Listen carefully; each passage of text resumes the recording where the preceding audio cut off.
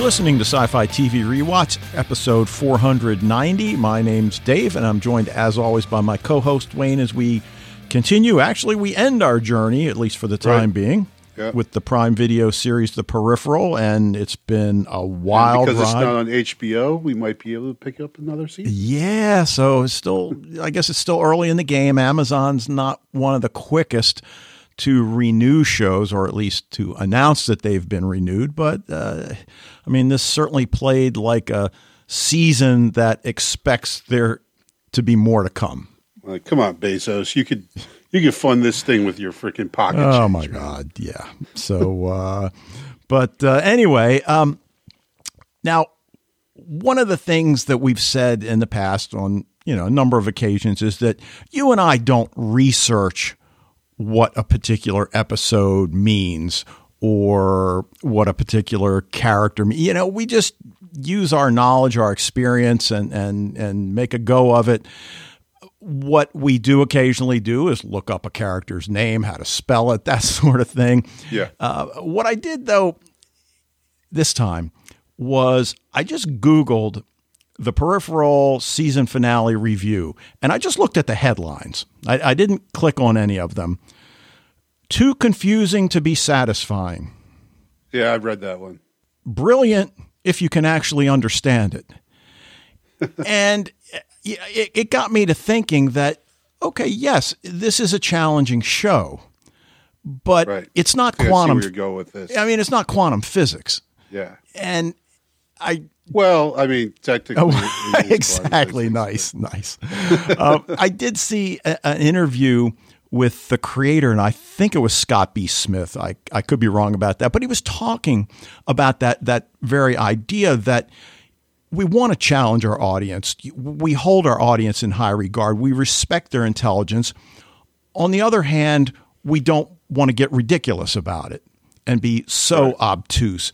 So I feel as if this season finale and the season in general has certainly been challenging. I don't see anything in this episode finale or the season finale episode that's that hard to understand. Is everything clearly laid out for what it actually is or means? Well, no, of course not. But I think we can come up with some, questions as to, well, does this mean this or does it mean that? And that's all we want in a show. I mean, clearly, I think they've got a season 2 in mind and maybe even a season 3 down the road. So, too confusing to be satisfying. Well, do you have to have everything answered at the end of season 1? Come on. Jeez. Good thing they didn't watch Lost. Yeah, good thing they didn't watch. Well, they probably did, actually. That's probably why stuff like this frustrates them even more. The trauma of season 6 is just too much to bear. I see. I set you up for that one. That was all right. Well, listen, we're going to bypass what we're watching this week because I want to address that really mean-spirited article that you sent me in Facebook Messenger. All right. About the film. It was in the Atlantic, man. That's a solid publication. It is. Actually, we get a subscription to that. I don't read it. Mary does. But it was about the 1968 Stanley Kubrick film, 2001, A Space Odyssey. You can call it a classic if you want. Well, I will concede that it is a classic. Well, and it is a film that we've brought up from time to time, usually not in very much detail. But I will say it was a really good article. And I'm really glad you sent it to me because it really did make me reconsider the film because I think the gist of the article was that, yes, this is a brilliant piece of art, but is it a good movie? And I think in retrospect, that's something I've got to question that, yes, is it a classic? Well, yeah, but I'm not sure exactly why. I mean, I am, but I'm starting to question why I feel it's a classic. Well, this is when I refer to the Kid A paradox. I don't know if you were in the Radiohead. Radiohead came out with what I feel might be one of the greatest if not the greatest rock and roll album of all time, in OK Computer. And they followed it up with this, what I feel is an unlistenable mismatch of cacophony. But everyone who heard it, all the critics, said it was amazing and the best. And I swear, I have tried to listen to that album so many times, Dave, and I just can't. I just can't do it. I just don't like it. I know part of it is my expectations where it would be like OK Computer. It is absolutely the opposite. Well, not the opposite direction, absolutely, but very, very different from OK Computer. But what I finally thought is if you make things, if you are already accepted as a great artist and you make something that no one understands, everyone's just going to call it a classic and have done with it and pretend that everyone likes it, but no one, like this guy here, has the courage to stand up and say that the Emperor is naked. And I believe with Kid A, the Emperor is naked. That is also my fervent belief with 2001. I think what you just said is actually a good comment of it's probably a great piece of art, but it is not a good movie. Yeah, and I was really surprised when I read about the film's length, because I always had the sense that, this is like a 3-hour, 10-minute movie. And no, it was like 2 hours and 10 minutes. It was like 2.5 hours. Oh, was it that long? Okay, it just felt like 3.5 hours. Yes, exactly. Right, yes. And obviously there's limited dialogue. I think it goes, the first 30 minutes with no dialogue, which you could never get away with now. And I guess 1968, you could get away with it because of your audience's potential state of mind when they went into the movie theater, just saying. But yeah, it was. I remember my psychology teacher in high school telling me how they used to get all boned up and then go and lie on the floor in the front of the theater and watch 2001.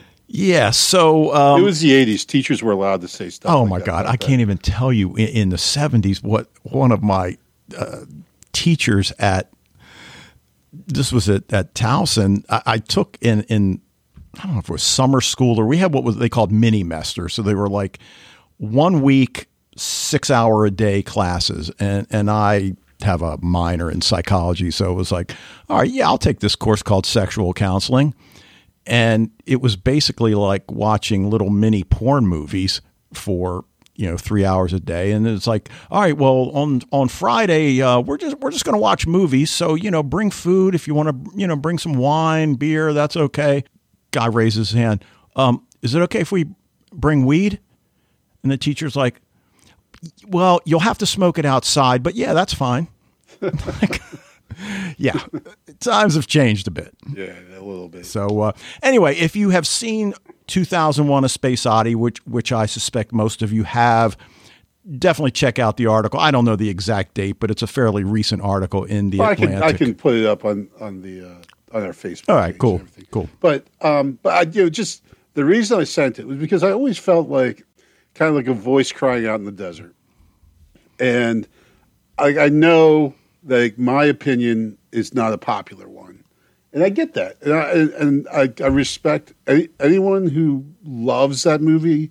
I completely respect it because taste is subjective, right? But I've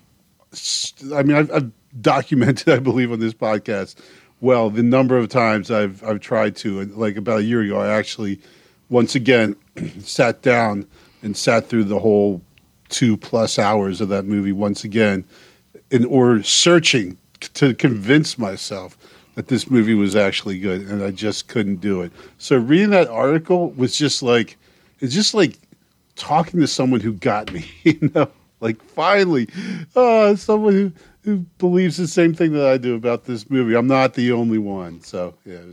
All right, we'll talk about things that confusing, but not all that confusing, I don't think. And, we'll see how the discussion goes. But The Peripheral season finale, episode 8, The Creation of 1,000 Forests, story by Scott B. Smith, teleplay by Scott B. Smith and Greg Plageman, who wrote Fuck You and Eat Shit, which was episode 106, directed by Ulrich Riley, who directed episodes 3, 4, 7, and 8, released December 2nd, 2022. So, maybe one of those situations where we got more questions than answers, but we get some answers. But, I kind of like, that opening scene with, Flynn and Connor at Walter Reed in 2028. And of course, we're trying to, make sense of, well, what does that mean? And I guess it just sets the stage for, this whole episode about second chances as one of the themes. And of course, in computer parlance, we're using the term reboot. But, as he says, no rebooting is what makes life so hard. When we watch it the first time, we don't really catch it, right? Because we don't know what happens at the end. But certainly the second time through, that scene means a lot more because, like, oh, they're talking about reboots. Okay, all right, now I get why they have this scene in there, because we don't need to know that Connor's miserable and wishes like he were, in a different body or a different world or something like that. They've played it out. I don't think they needed to really harp on that anymore, but they did establish this concept of reboot, which obviously comes in play at the end. So, right now, obviously we get a lot of more clarification about what's inside Flynn's head, being the key to virtually everything, and what choice she eventually makes is pretty mind-blowing.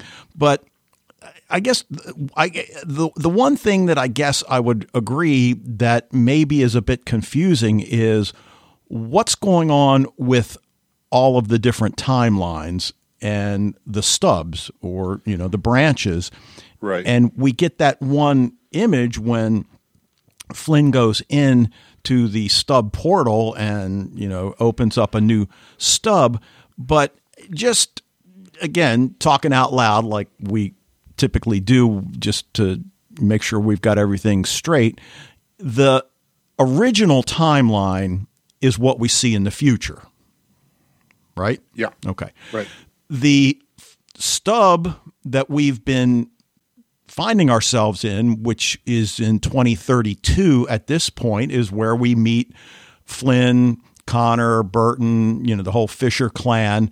And that is a stub that apparently was opened, circa 2022 or so. I mean, they talk about it was opened a decade earlier, so we don't necessarily get a firm date, but, roughly in the early 2020s. Okay. Yep. But now Flynn opens up a new stub. So I think one of the questions we have to ask is this an additional 2032 stub, or does it overwrite the other one? I'm going with the standpoint that it's a new one. The 2032 stub that we've found ourselves in for the first 8 episodes started in 2022-ish.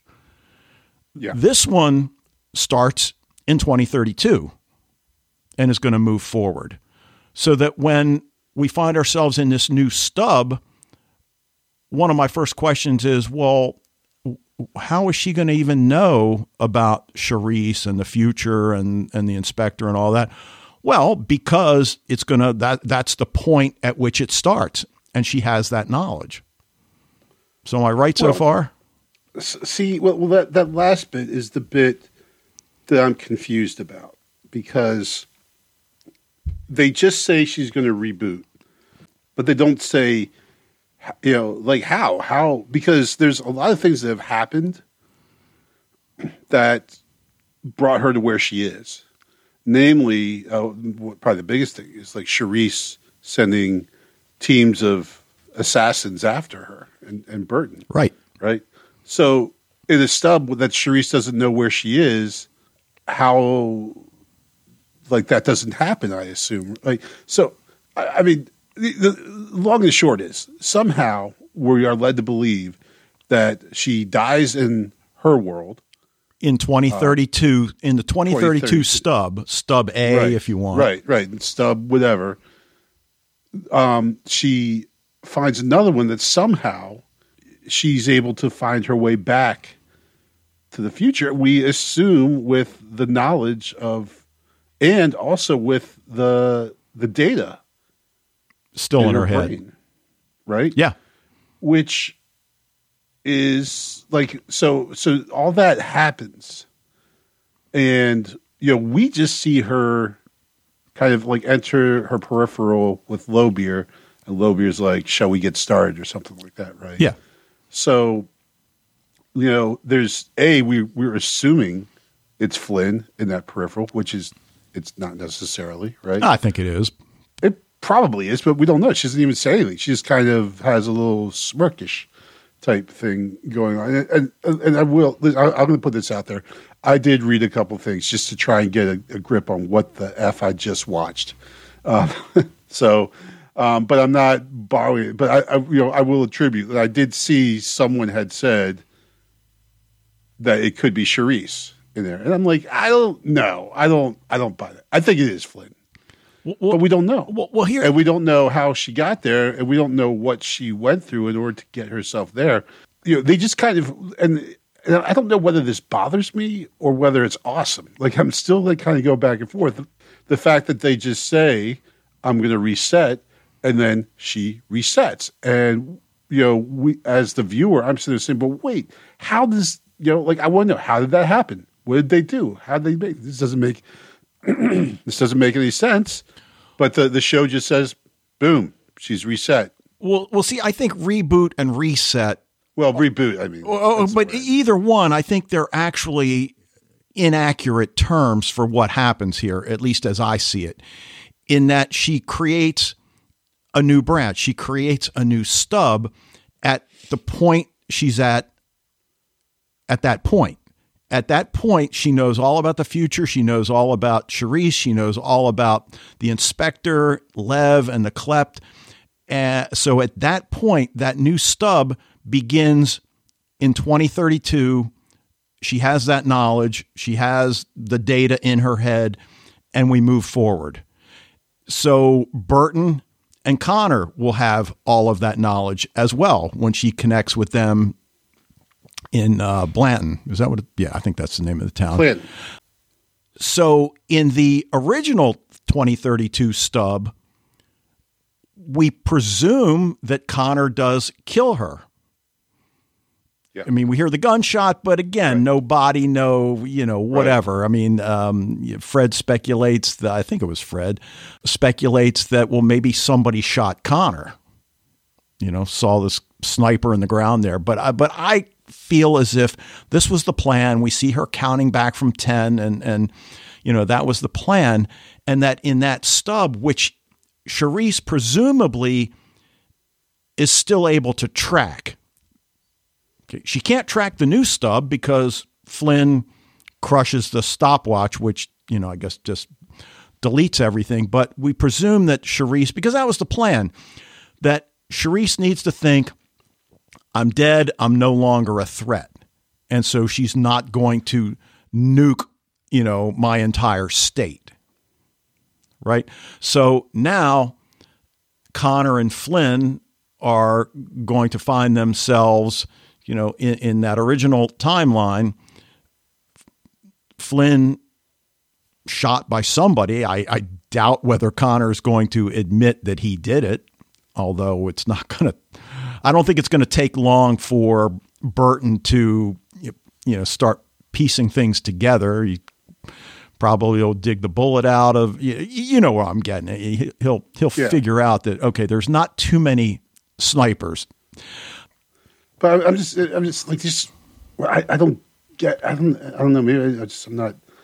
Like, how does new stub Flynn know what's been going on? Like, how does she know? Well, because it's created at that very point at which she hits the little create a new stub button.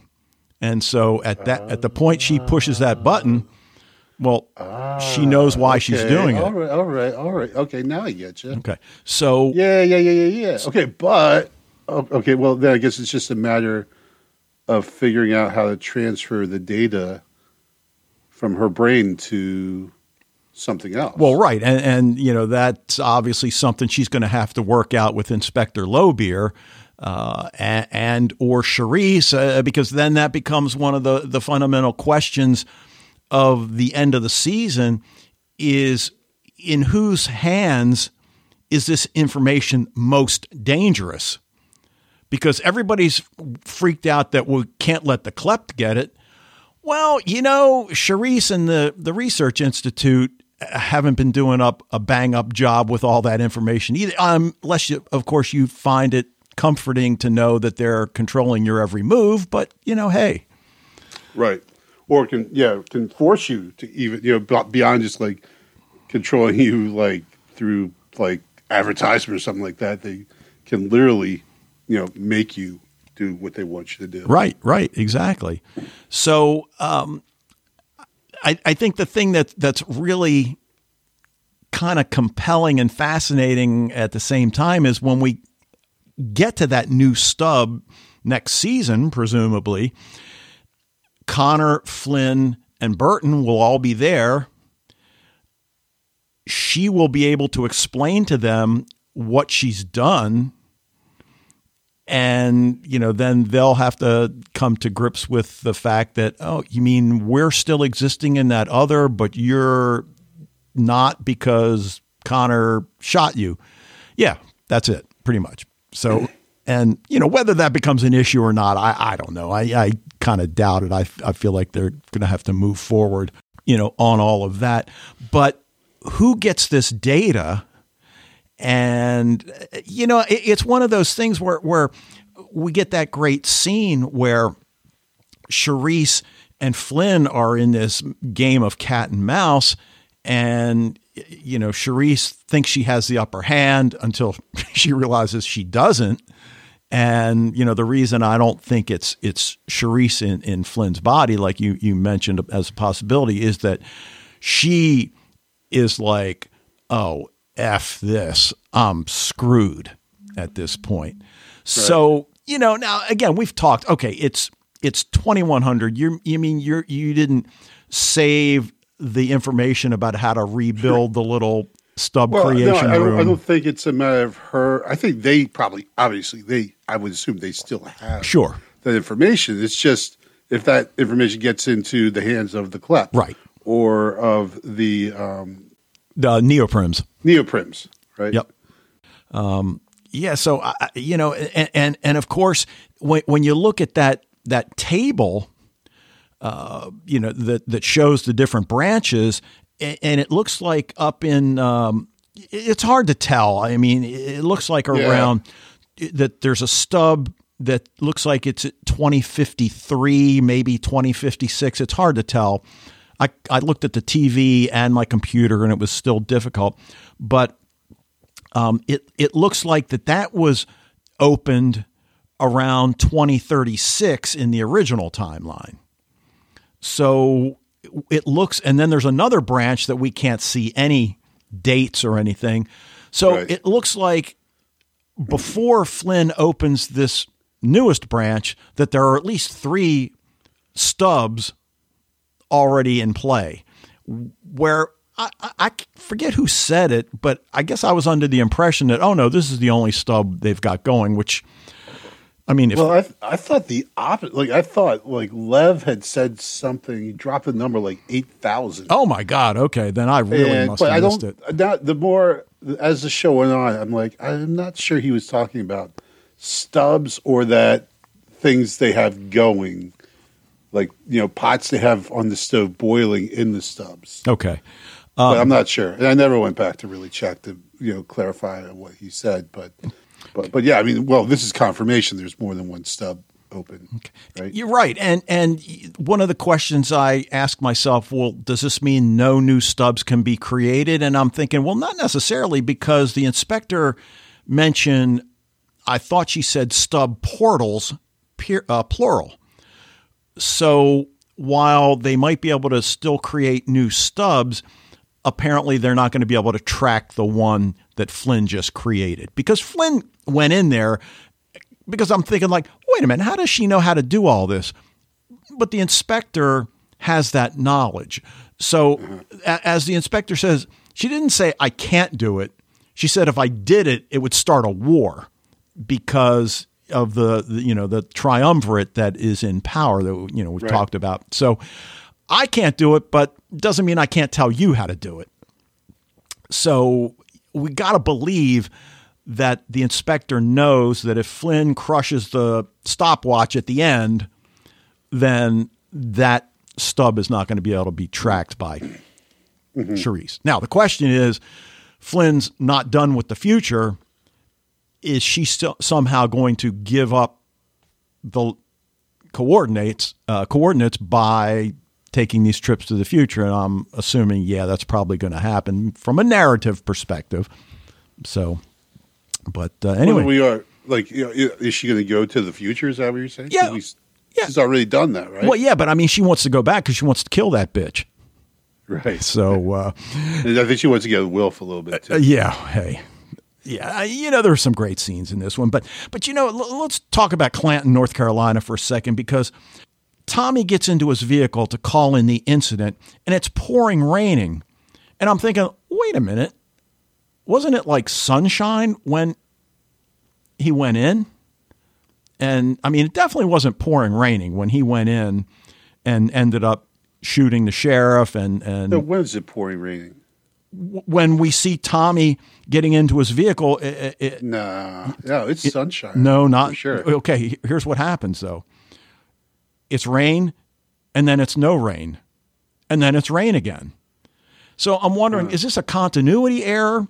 I doubt it. Or is this different stubs? Yeah, it's different stub stuff. So now I did not notice that at all. Yeah, I definitely noticed that. And the other thing is with Tommy's facial cuts, and Fred brings this up in his feedback.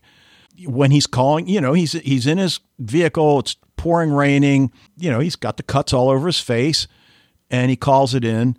And then when I have to look into his notes, but later on, which really should only be either later that day or the next day or whatever, he meets with Flynn. And he's got no cuts. Not one. So now, are these the two different stubs that have been created? We speculated, and I probably gave it away because in the last week I mentioned watching the preview, and in the preview they deputy, we got a pulse, and he's like, but I mean that's like, I know, a surprise, right? So we see that he's unconscious in a coma. I think they say he Corbell's in a coma. So I think it's safe to say he's probably going to wake up at some point. But yeah, not they just killed him. Right? Yeah, right. What's the point of right? Like, he's got a pulse. Oh, he might make it. I don't know. He's not looking good. Right. He died. Yeah, but man, what the hell was all this plot about in the first place? Some poignant scenes, some more so than others, but I really like the scene with Flynn and her mother when her mother says, when I was first diagnosed, one of the first things that, maybe not so bad, that Flynn will finally get to live her life. And it's really a poignant moment because mom feels somewhat guilty, and in fact she says, don't think I don't love you for what you've done. And she even mentioned something about keeping the family together. And at first I'm thinking like, well, you mean because she had a job? Well, Burton's making money by gaming. So we do know that. Mm-hmm. Right. So it's not as if he's not pulling his. Well, they had the 3D printing business down. Well, yeah, right. But I mean, even before that, and I don't know that mom knows that they've bought the 3D printing, but again, at this point, mom knows everything else. So why would you not tell her that? So that's not a big idea. But dude, did you love the bar scene and then the resolution with Jasper and his boys? Well, I don't know if love I would be loved the it. word, but I mean, certainly, I mean, Atticus, they put every reprehensible trait they can into this one character, so that, you know, when Jasper makes this decision, we're not 100% like, holy shit, Jasper, what on earth are you doing, right? Like we say, you know, those freaking guys totally asked for that. And that then distracts us from the fact that Jasper just did something crazily out of character. Okay. You know, like they have gone to pains to portray him as like a kind soul who really wouldn't hurt. I believe Billy Ann at one point said how he wouldn't hurt a fly or something to that effect. And then all of a sudden, just because they ask him to go tell him, I guess, and treat him like an underling, now all of a sudden he commits mass murder. Okay. So it just seems like a bit of a uncharacteristic action for Jasper, I guess I would say. Okay, and I certainly agree with that. I was a little surprised. You would think, since Corbell is his uncle, that he would be the natural individual to follow, you know, and take control of the organization. I don't know about you, but I wasn't feeling real comfortable about the leadership skills of those other two knuckleheads along with Atticus. I mean, not that Atticus is a brain surgeon for sure. Right. So that's probably what is hurtful for Jasper. Like, really? Like, you're going to take these two guys over me? Like, seriously? Well, here's what I started thinking about that whole scene. And I agree with you. Definitely uncharacteristic. And when he calls Billy Ann and he talks it out, and you know, that was kind of a hurtful thing. Not kind of, it was a hurtful thing she said to him, you know, coming home after the game on Monopoly that he recounts. But as she said, hey, Monopoly can bring out worse than this, man. Trust me, I know that. She says, I didn't mean it. I just wanted you to win for once. You deserve it.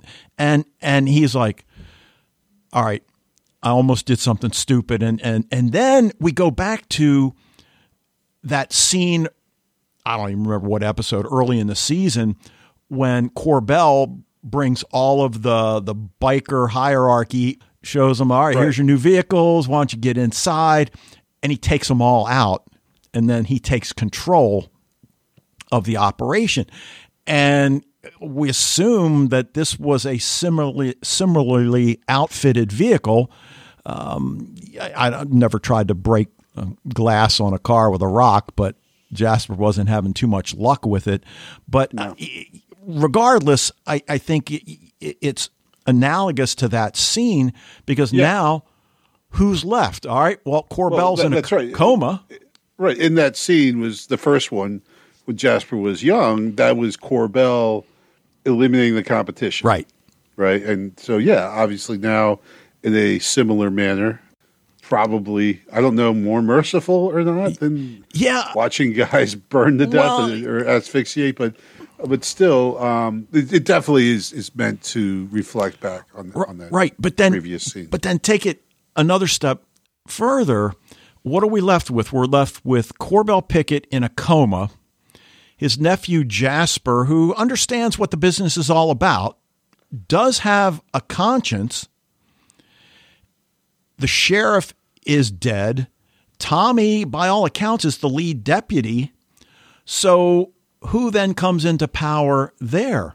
So what I'm getting at is, I wonder whether Tommy will sit down with Jasper and have this conversation, because Billy Ann has a sense that they're traveling to the future, and it doesn't seem like it's wigged her out or anything. So I guess what I'm getting at is, you know, to use a trite phrase, is there going to be a new sheriff in town? Well, there's literally going to be a new sheriff. Right. But I guess, should we expect that if Jasper takes control, that he's suddenly going to say, oh, drugs are bad, I need to, shut down the business? And I don't see that happening. Don't see that happening, because apparently and we've already seen Jasper is willing to, compromise. Sure. you Sure. know? And he kind of this is kind of classic him because he makes a spur of the moment decision that he then regrets, which again then ties back to taking the money from Corbell a couple episodes, right? Right. He does something, he doesn't really think about it, and then as soon as he does it, he regrets. Right. Billy Ann, the first thing she says is, well, what did he ask you to do? And he's like, nothing. Yeah, nothing. Well, and that's another thing is that Jasper's been portrayed as kind of thick, right? Now, he has layers, right? He's the only one of the four that knew what a triumvirate was. Yes. Though hats off to Atticus, even with the Roman name, he did know enough about Roman history to understand that there were times, but he probably just was awake in English class that one time when they were reading Julius Caesar or something. But You mean you're not going to make the connection with him and arguably the most moral character in all of American literature? No? I cannot bring Not up going to go there. Atticus Finch anymore, just because the awful individuals in Harper Lee's family who published Good point. Ghost of the Watchmen Yeah. completely and utterly destroyed the character of Atticus Finch for me forever. So Yeah. So I'm glad that they've made some money on that, but they completely ruined a literary icon. So, but here's the one thing, and Dave, I haven't said this. We used to actually have a really, really section. Remember when we used to do that? I do. Kind of the nitpick. And I haven't done that. But, man, there were 2 times today that I had to write down, really? Really? And the first is in this scene because, all right, so Jasper leaves the keys in the car. Why does the car lock? Yeah, that's a good question. You know? Yeah. Like, that's something that does, if he puts in drive, I get it, the locks automatically lock. But if the car is running and the keys are inside it, the car will not lock on its own. Jasper wouldn't have the ability to lock it because he didn't have the ability to unlock it. So that whole scene, I'm just like, why is the door locked? Like, so I don't know. It is a minor nitpick, but yet a nitpick, right? That I hate when that happens because I'm like, it pulls me outside of what's going on, right? If I question something like that, I'm like, come on. Well, I'll say what I mentioned to Mary when we're watching stuff. I said, well, it's like Wayne and I say, I guess that's what they do in Europe. I guess that's what cars do in 2032. I guess so. Yeah, true. But I mentioned earlier the meeting between Flynn and Tommy, which is really just a matter of days, and now he's got no cuts whatsoever on his face. And he mentions that he's been contacted by Homeland Security about a terrorist group going to blow up the missile silo. And of course, she knows exactly what this is. And he's like, do you know anything about this? Nope. And why would she not tell him? Well, I feel, I think the reason she wouldn't tell him is because, yeah, you know what? That's a good point. Why wouldn't she tell him? Because her plan is to have Connor execute her, essentially, which would then cause Charisse to back off her plan to, level, the entire state and, who knows what. So, yeah, that's a good question. Why except I guess at this point, she's got so much going on. I don't have time to explain all of this to you at this point, Tommy. So, I mean, that's the only thing I guess that makes sense at this point. But I mean, again, because who knows, like, about the chronology of what we're seeing when it happens, right? But I mean that she sees Tommy in the episode before she talks to Connor about her plan, but I don't know if that means those things happen necessarily before and after one another. Okay.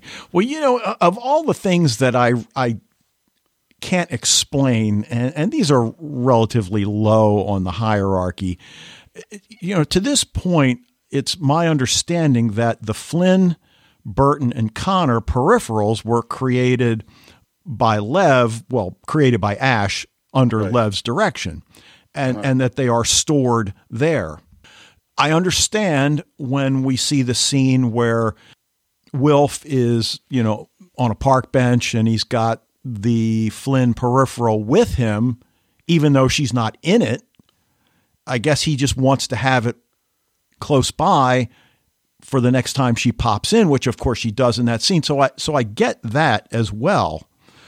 What I don't understand is when Flynn confronts Ash. Why would Ash have Flynn's peripheral? Unless she created a second Flynn peripheral, which I guess is possible, but not likely, I guess.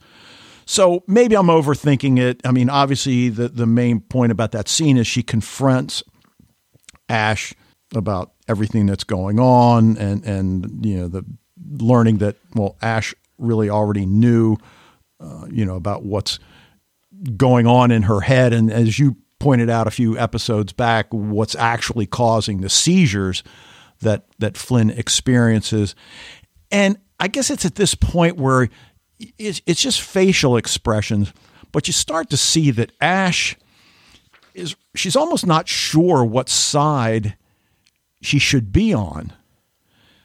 And I don't think it's necessarily a case of I want to be on the winning side, but I do feel like Ash might have a shred of decency in her. I mean, the whole thing, all I want, Inspector, is you to kill Lev. Why? Because he cut Ossian. Well, she said a breach of etiquette. Yeah, and they slicing someone's face is. Well, I get that, but you should not do that at dinner party. Well, I get that, but of all the things you could ask for, and it's almost no different than when the inspector says, "All right, this is the part, Miss Fisher, where you make any demands you have." Yeah, heal my mother. Okay, I mean that's certainly within character for Flynn Fisher. Right. It seems like a relatively, I don't want to say a meager request, but of all the things you could ask for, I guess, of course that probably says more about me than it does about Flynn. But anyway. Yeah, exactly. Right. Because we're not surprised she asked to save her mother. But she could probably throw some other stuff on top of that, like a Lamborghini or something. Yeah. So it looks as if one of the fears is that the jackpot is going to be accelerated in the original 2032 stub. And I guess it would start with the explosion of the missile silo. Right. And whatever else Charisse has up her sleeve. And again, we have to assume she still has access to that stub, but not the one that Flynn creates in this episode. Right. So, whether or not she's going to feel the need to do that once she learns that somebody has taken out Flynn, and obviously the plan is for the inspector to tell Charisse, okay, I had my people take her out, so we're all good. Klept isn't going to get the information. You're safe. It's not going to get out to the general populace what you're doing. So all's good. And whether Charisse will believe that, well, that's another story. Well, Flynn told her what she was going to do, so why would Charisse believe that? Well, she didn't tell her that she was going to have someone kill her, but she said, I'm going to create a new stub. You're not going to be able to find me. So when all of a sudden she gets killed, I don't think Charisse is the type of person that would take comfort in that. Well, I understand that, but are you okay? So then, as far as Charisse is concerned, she's got two Flynn Fishers, both of whom have the data in their heads. I can't find the one. I know where the other one is. If I know that she's dead, am I still going to take it out on her world, even though there's no reason to do that at this point? Yeah, but also there's no reason not to do it. Well, to her, it's like playing with Monopoly. Okay. All right. Like it's not a real place to her. It doesn't matter. Like she could nuke it. The only thing is that what she does say is that they've got a lot of research tied up in that place. Right. So nuking it would destroy a lot of work and a lot of research. So maybe she does spare it once Flynn dies. Okay. Charisse can stop Lev, she says, but at an unspeakable cost. And Ash even says, well, what's this drastic step? And, okay, just like you alluded, well, it's going to alter conditions in the stub. That's going to destroy decades of studies and okay, fine.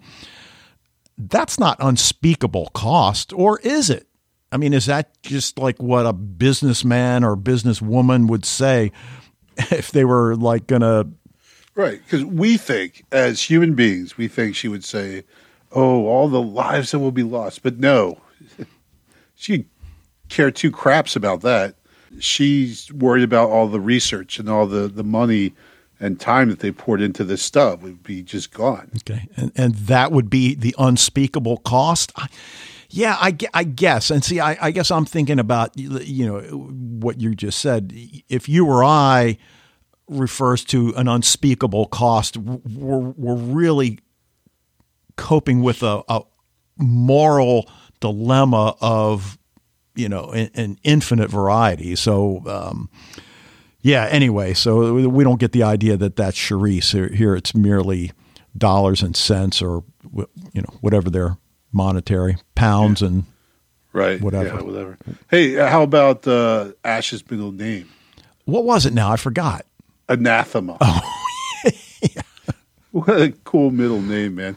Man, I wish I could go back in time and rename one of my daughters. Yeah, what was her first name? Marie? I think it was something. It was something, yeah. But the anathema just blurred me to all other names around her. So yeah. So, I mentioned Flynn returning to the future and finds herself with Wilf on a park bench. And like I said, I get why he's got her peripheral with him, just for, this sort of a situation. And Wilf, again, gives us a little bit more of his backstory, his relationship with Alita and when they were children and all of that.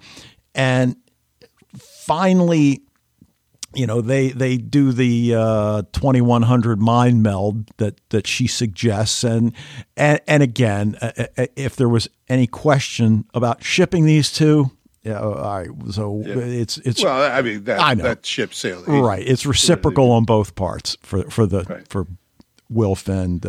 I thought it was well done how they did that. I do too. Like when two people declare that they're into each other. Yeah. It's so cliche almost all the time, but this was just this nice sharing of like not necessarily. I mean, obviously they both, both of them think about the kiss, right? But all the other memories they have are of different things that are really kind of nice, tender moments. Yeah, and it's like she asks the first three questions, and then he says Wilf Netherton, and I think one of the first images is just his face and that smile when they're on the street. I forget episode 2 or 3, whatever. It's just like it was just such a radiant smile, and like you said, that's one of the images that comes to her mind about him. And, but obviously there's way more to this scene because, after Flynn, she's learned, which index finger thumb, as you said, is like just waving hands and stuff happens. Gets rid of. I would be like complete mess. Like, Dad, it's my car keys. Right. Yeah. Gets rid of all the people. And then you see this lone figure sitting on a bench and they go down there and it's, of course, child Alita, which, we know back from episode 1 that was a peripheral. It was one of the first things. At this point, though, Dave, I need to step in with my second. Really? Okay. Really? Because, like, Flynn's like, oh, where was that secret place you had? And he's like, oh, dag nabbit, I should have thought of that. It's like, yeah, you should have effing thought. Come on, man. Well, okay, and I agree, but he's trying to find Alita, the one place he never thinks about going to their secret forest that they had. Well, come on, man. Well, the other thing is, and it's a thematic idea that, God, I wish I could remember what character mentioned it in the past. It was probably Alita, adult Alita, but the flag that they had as kids, the hand with no thumb, because Alita always said mankind's problems originated with the opposable thumb. So again, it made me think about that opening scene in 2001: A Space Odyssey when the ape takes the bone and then later on uses the bone to kill one of the other in his group. So we find out that what Alita wants to do is bring everything down. And Wilf's like, okay, with your little 10-person army, okay, what are you going to do, break a few windows? I don't think we should underestimate Alita, for sure. So true, but she's going against, the CLEP, the Met, and the RI. Yeah, but they've got all of the RI's information at their disposal.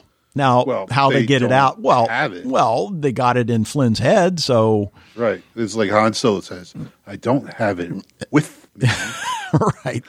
But again, I think that's something we almost have to see in season 2. They've got to get that data out of her head, and then to what end? And and is the world that Alita imagines going to be any better than the one we have now? Well, yeah, true. And that's going to be the question. Or do we do what mankind has always done, which is just repeat its mistakes? Right. And because unless she's going to go drastic and have everyone cut their thumbs off, right. They're still going to have those opposable thumbs. Yep.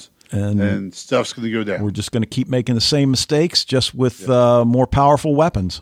But that actually kind of reminds me of this book I read I think I read it over COVID, called Sapiens, which is a really, really good book. And basically, it wasn't as down about humankind as Alita is, but kind of takes as his thesis that Homo sapiens are pretty awful creatures from the start. So I think Alita either has read Sapiens or she should definitely add to her reading list. All right. So then, the final scene before we get to the post-credit scene, and dude, I'm glad you messaged me. I was getting ready to message you yesterday when I saw that, and then I got sidetracked. But well, it's probably from watching the most horribly boring football game. I knew you were going to say that. NFL history. Yep. Your brain was just screaming at the television for 3 hours. Yeah, so. I kept saying to Mary, you know what? I don't even care anymore. They're terrible. I tried to say that too. Yeah, I know. Can't. But that final scene where Flynn's peripheral meets with Lowbeer in the future, and the future's, that's the main timeline. That's not going to change. So whenever we see Lowbeer and Charisse and Ash and Lev, But that's if we're in the original timeline. Well, there's a Lowbeer in the other stubs probably too, right? No, because they're in the past. They're in 2032. Yeah, but they're going to get to 2099 eventually. Well, yeah, but they're not there yet. So why would they not be? Well, because they're in 2032. Yeah, but it's 2099. Yeah, in the main timeline. Right. Well, eventually they'll get there, but wouldn't they hit, isn't 2032 the same all around everywhere? Well, no. Okay, there are, to our knowledge, there have been three Flynn Fishers. In the main timeline, she married Tommy, had 2 kids, and is long dead. Right? Yeah. In the stub A, she just had Connor kill her in hopes of saving, her her world there. And then we've got the new Flynn Fisher from the new 2032 stub. As far as we know, all we've got the main timeline, which is the one that Flynn's long been dead in. Well, that's Lowbeer and Lev and Wilf and all of them. So right, but what I'm saying is when they make a change to the timeline, it doesn't happen now. It happens back in in 2032. If that stub in 2032 became a stub in 2032, Right. which was 2032 for the main timeline. Lobeer well. hasn't been born yet. Right. But she will be. Well, yeah, eventually. Yeah. Okay. But she is, because she's if she exists in the 2032 timeline, she exists. Not yet. She hasn't been born yet. Yeah, she was born at the same time she was born in the main timeline. Because here's how we go. If you look at the table, right? Yeah. Like the branches, Yeah. like branch out off of the main timeline at, it's not like the branch is up in 2100 and it says 2032 up there. The branch happens back in 2032. So I assume that time then commences the same. In other words, the stubs all proceed a long time at the same time as the main timeline does. Yeah, that's not how I read it. See, I mean, I like in the main timeline where we're in 2100 now, and Charisse. Okay, for instance, it's 2100. We know that she created a new stub around 2022, right? Right. So then that stub was created in 2090. But it branches off of the main timeline Right. back in 2022. Right, but it just picks up at 2022. And then continues all the And way then up continue. to 2099. Exactly. But it's not going to get Which there it for gets 70 years or But it would get there at the same time as the 2099 in the main. no, it's going to take 70 years. Yeah, but it starts back in 2022. Yeah. Yeah. Okay. Here is the confusion of the peripheral. Brilliant if you can actually understand it. Yes, which I don't know if I don't know. I'm not sure I don't know how the stubs work for sure. Like, Well, so like we don't know. Well, right. But what I feel like is that all of these parallel universes are proceeding at the same time, and in 2100, there's a Lobeer there. There's a Lobeer in the other stubs as well, provided she survived those stubs. okay. See, I guess so. And again, this is one of those things that we don't have a definitive answer. So this is just the way we perceive the way things work differently, because what I see is that you've got the three timelines that are in our little world of the peripheral TV show are what's been presented as the main timeline, which is at this point is at 2100, and the characters of Lev, Wilf, Lobeer, Charisse. The timeline, and we've got two timelines that are in 2032, albeit one is slightly ahead of the other one. Right? So, right. Well, I mean, you say right, but I don't think that's right. Well, no, of course it is, because Flynn's dead now, assuming that Connor shot her, and in the other one she's alive, and she has the knowledge of what's going on in the future. Yes. Okay. So, but it's still proceeding. Like, she's not in, like, that timeline isn't concurrent with 2100. It's happening back in 2032. Right. They're all progressing at the same rate, but they're starting at different points. So the 2032 timeline, either of the 2032 timelines is never going to catch up to the 2100. See, that's where I disagree. I think they totally have caught up. Okay. Unless the worlds were destroyed completely and utterly. Okay. See, I don't... because, like, here's the thing. When, what's her name? Grace. Okay. Is showing Alita, and what we're watching is when Connor gets blown up, and Grace is like, "You have to stop him," and she's like, "Well, this has already happened. Right. Like, I can't stop it. This is history." So that to me indicates that, like, I don't know. Okay, but we'll have to see. Yeah, but it happened 4 years before our introduction to that 2032 stub, right? That happened in 2028. or yeah, something. And 4 years elapsed. So even like the future, when we started, it was 2099, right? And then I think a year elapsed, and it was 2100. Yes. So, I mean, I guess I look at it like time is proceeding at the same rate in all of the timelines.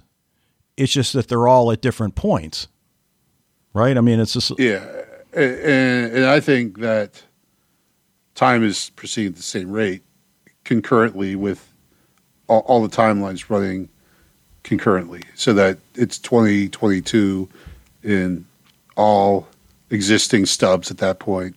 It's 2038 in all existing stubs. And now if the stubs make it to 2100, that all the stubs that where the world is still in existence at that point are all concurrently happening at 2100. Well, I mean, eventually the 2032 stubs are going to get to 2100. I agree with that. It's just, and that there will be, a low beer and a Charisse, presumably. It's just not now. I mean, okay. Well, I mean, like, there's just no way. At this point, there's absolutely no way to tell us unless I go back and try to find all these things like the rain and Tommy's scars. Right. Like all the times that there's stuff like that has happened, which I've completely missed. Yeah.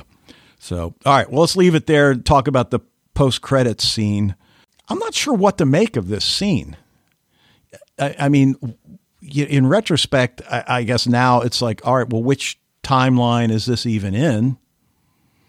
So, is this, I don't even know. I don't know exactly what to make of it, except that the powers in the Klept are telling Lev to clean up his mess. Okay. Fair enough. He's made a mess of things. But beyond that, I'm not sure what to make of it. Well, I think it's just, whereas, Lev was kind of on the same side as Wilf and Flynn. Now he, I don't know, maybe even potentially we could see a team up with him and the RI in order to eradicate the Fishers and all of and the whatever he's done. Okay. So that's just kind of what I call it. Like, now he's going to be completely antagonist mode. Okay. And again, we don't even necessarily know which stub this is. Well, this is probably true as well. Yeah, right. So, but anyway. All right. What else before we get into feedback? Well, Lev is supposed to be like ruthless. Okay. Right? Okay. And I think we had said this last week. Like, why is he even allowing Ash and Ossian to live? Like, they were totally going behind his back. They're totally betraying him. And yet he just cuts Ossian, which, again, if, I guess maybe in his mind that was kind of a gangster move. But he knows that they're betrayers. Right? He knows that they're going to go against him, and there we see it happen. Well, I guess their skill set would be the only thing. Yeah, I mean, their skill set. But, I mean, like, dude, you got to keep your own house. No, I agree. Like, if you're going to be a ruthless criminal mastermind, like, own that, man, Well, that's what they're telling them. Like, kill him and let your kid help out. Yep. Come on, the kid wants to help kill people. Let him watch. Come on, Lev. So, anyway, I am not entirely letting go of the DD is in on it theory, though I think it's pretty feeble theory, actually. But she just really, really wanted to be sure that Sheriff Jackman was dead. Okay. Like, she asked Tommy like twice. I mean, maybe twice more. I think she might have asked him like 3 times altogether to make sure that he was dead. So, what was that? And of course, I went back and watched the previous episode again. And, that scene where she's just like, oh, tell Liz to go on her lunch break or whatever. Like, I don't know. Like I feel like there's a reason that they had that happen. So I don't know. I'm still holding on to somehow Dee Dee is in on all this stuff. Well, the fact that the CLEP killed like 5 million people in less than 2 weeks. Yeah, because they were afraid of the contagion. So right. Okay. So yeah, people in China think the zero COVID policy is bad, man. Yeah, no kidding. The point is, like, when we first saw Lev, he seemed like kind of this genteel, kind of funny dude and everything. And we thought he was kind of like the good guy, the rebel. It turns out he's just like this kind of pompous, probably spoiled rich kid who has no conscience and is the head of a crime organization that will kill people for no reason at all. Or I guess they had a reason, but it seems like a bit excessive. And in that, they mentioned in that post-credit scene the Putin diaspora. Yeah, I did hear that, which was pretty wild. Like, don't be an a-hole to your designated driver, Dave. Good point. That's bad etiquette, and we see what happens with breaches of etiquette here. So, all right, well, let's get to listener feedback, and maybe Joe and Fred can shed some light on what the hell we just watched. But Joe from Cincinnati checked in via email. That was disappointing. My wife and I enjoyed the early episodes, but the story grew more convoluted as the season went on. I'm not sure either of us understands fully what happened at the end, and the way things happened, I'm not sure how much I care. This episode had another unnecessary distraction. Recent episodes had too much time on the assassin Bob's life and the tower fighting exercise, which had no reason or payoff. Why in the finale do we have a second character, Jasper, decide to not only stand up for himself, which is okay, by changing their personality dramatically and killing people? Yeah, right. Like I said, man. Yep. I agree. Yep. I don't care about Pickett's thugs. This just added to the messiness of the finale. I guess the finale was mostly set up for season 2, but it was frustrating how it was put together. And apparently there's a credits scene that we missed. I tried to skim through the credits to see if there was one, but the app froze and I had to exit. So we'll have to go back for that. Yeah, I agree with everything Joe says, except I wasn't disappointed. I guess I did like it. I certainly agree that it's a setup for season 2 and beyond. So I guess we'll see. Yeah, I definitely wouldn't say I was disappointed at all. I liked the episode a lot. I don't mind the uncertainty. We obviously have a lot of questions as to what's going on and how it happened. So I just assume that these things are, going to be answered in season 2, which means I really, really hope we get a season 2 in order to get the answers as to what the heck is happening and basically what's going on. I'm comfortable with not knowing at this point. Well, yeah, and obviously we fundamentally disagree about the nature of the stubs. And if you want to check in with our toll-free lines, 1-800-DAVE's right or 1-888-WAYNE's right. Yeah. So go ahead and let us know. All right, well, let's hear what Fred's got for us this weekend. We'll be right back. Hello, Dave and Wayne, and all listeners to Sci-Fi TV Rewatch. This is Fred from the Netherlands with some feedback for The Peripheral, Season 1, Episode 8, the Season 1 finale. Let's start with what am I watching? Well, of course, still Warrior Nun, 3rd season, almost finished. And of course, this Peripheral now is finished with this episode. And from next week on 1899 and His Dark Materials, which will have its 3rd and final season from next week onwards. A very nice series. And I'm contributing to a podcast there called The Alethiometer with Chip and Sarah. And we just did a pre-season 3 roundtable, which was very nice. And it's of course a nice idea because when you then hear other feedback givers on the podcast, you just saw them. We had a nice Zoom session and it was all recorded. I want to give a special shout out to Brian, aka the Zeppelin driver, who is also a contributor there and who also listens to this podcast. Actually, he warned me about this episode and asked if I already had seen it, and I hadn't seen it at that moment, but he said it's really crazy. Well, that it was.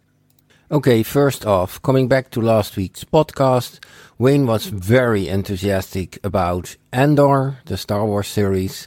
Well, I was not so charmed by it, and I gave it a C+, Wayne. It's clear that Andor is quite different, and perhaps that's the very good thing in the Star Wars universe, to have something with another kind of tone, other kind of setting, other way of pacing.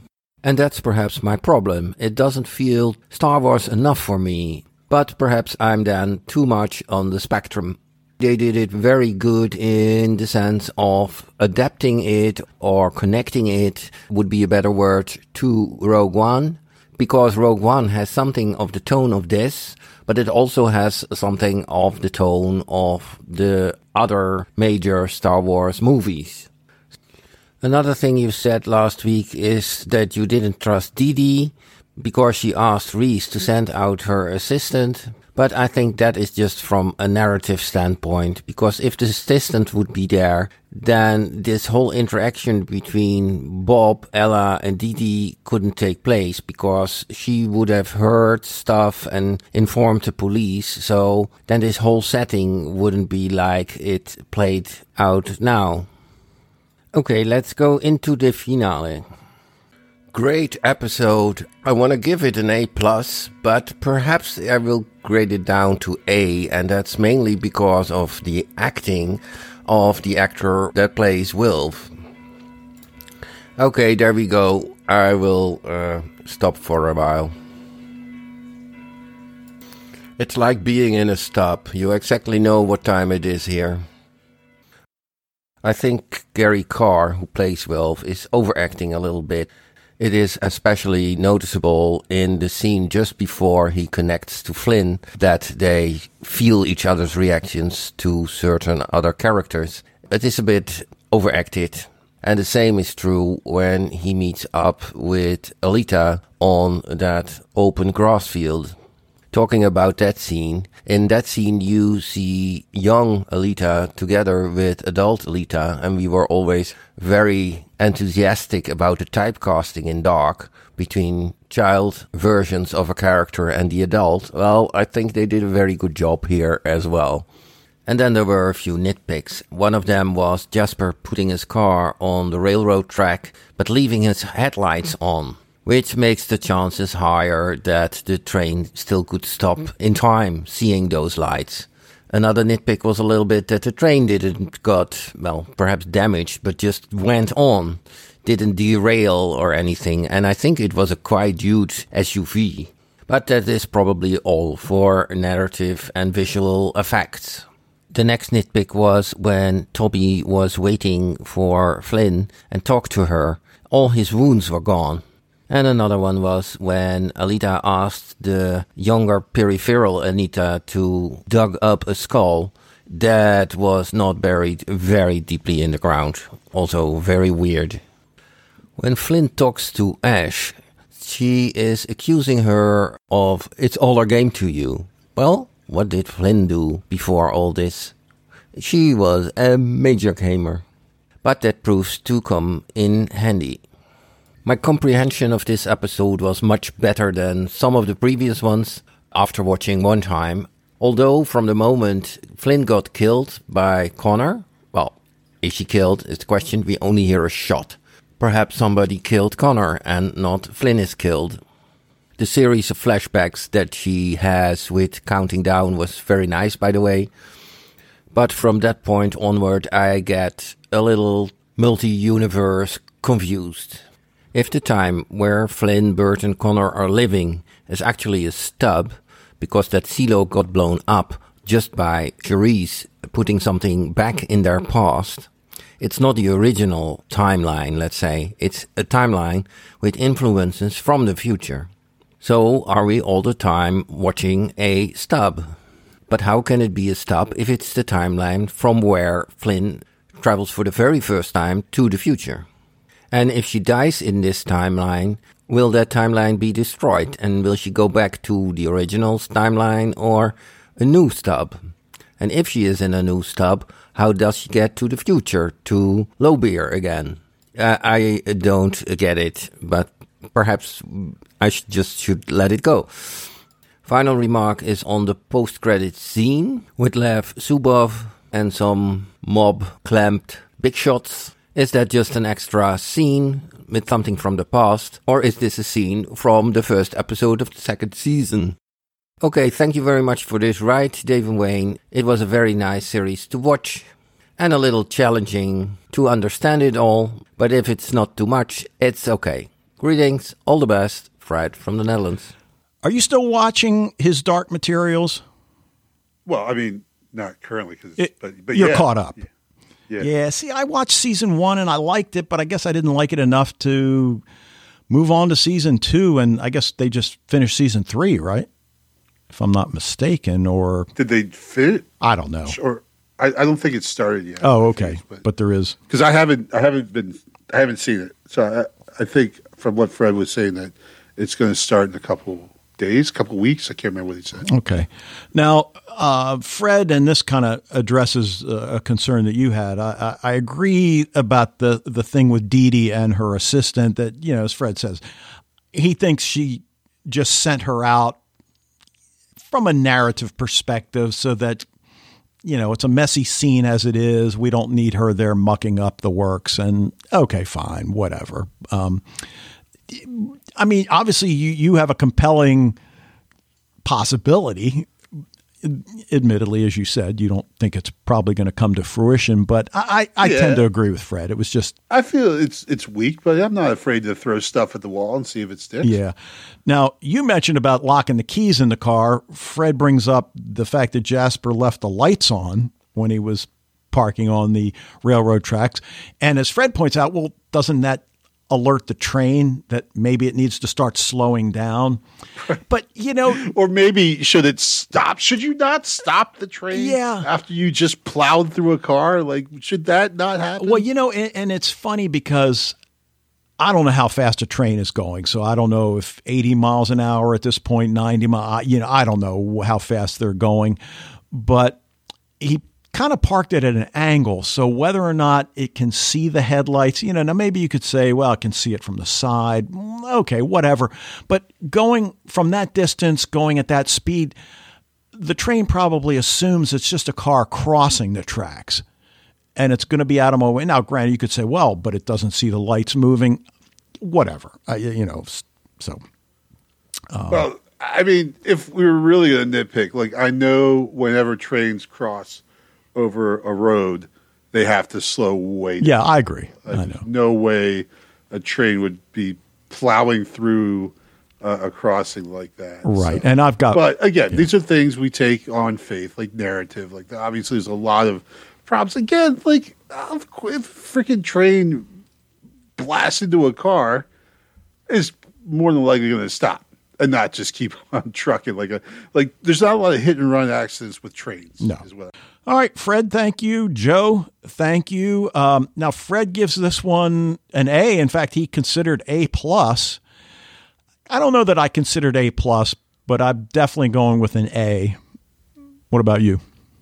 I think I got to give it an A- just because there is that.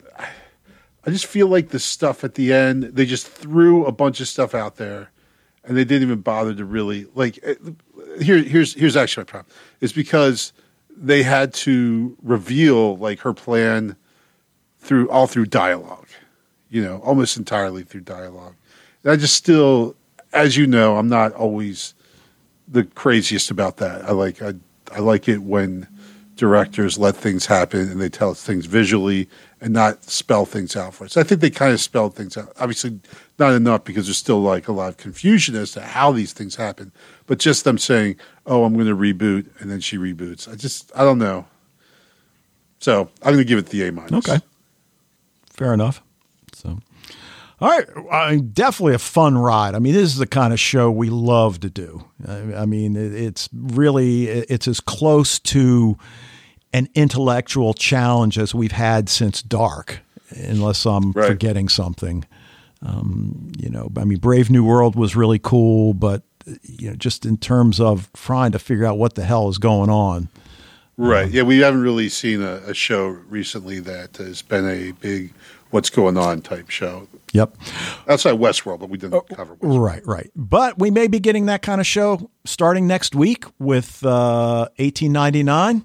Well, I would say we undoubtedly are going to get a show like that. Okay. And as I said, I've seen the first episode. That's all I've seen. I'm going to stick with you for now, unless the urge overcomes me to move forward. But when we discuss the first episode of 1899 next week, presumably we will both only have seen the first episode.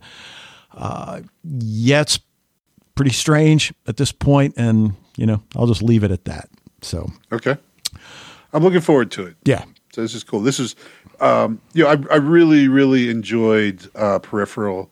It's one of those shows I would watch it 3 times, every week. So there's not a lot of shows that I would have the patience to do that for. And, it's just really cool to like we said, we just spent, I don't even know how long, trying to parse out the nature of time in the Peripheral. And I think that's kind of cool.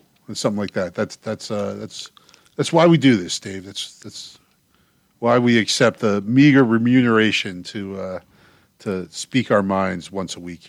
All right. Well, it's a good place to stop. We will thank you for joining us on this latest episode of Sci-Fi TV Rewatch. Check out the Facebook group if you haven't already. Sci-Fi TV Rewatch at gmail.com is the way you can reach us. We'll be back next week to talk about the series premiere of the Netflix series 1899. But until then, the Ravens game yesterday, Dave, was not great, admittedly. But, when, Tyler Huntley went out for that last drive, you just imagine someone saying, "Hey, Tyler, where are you going?"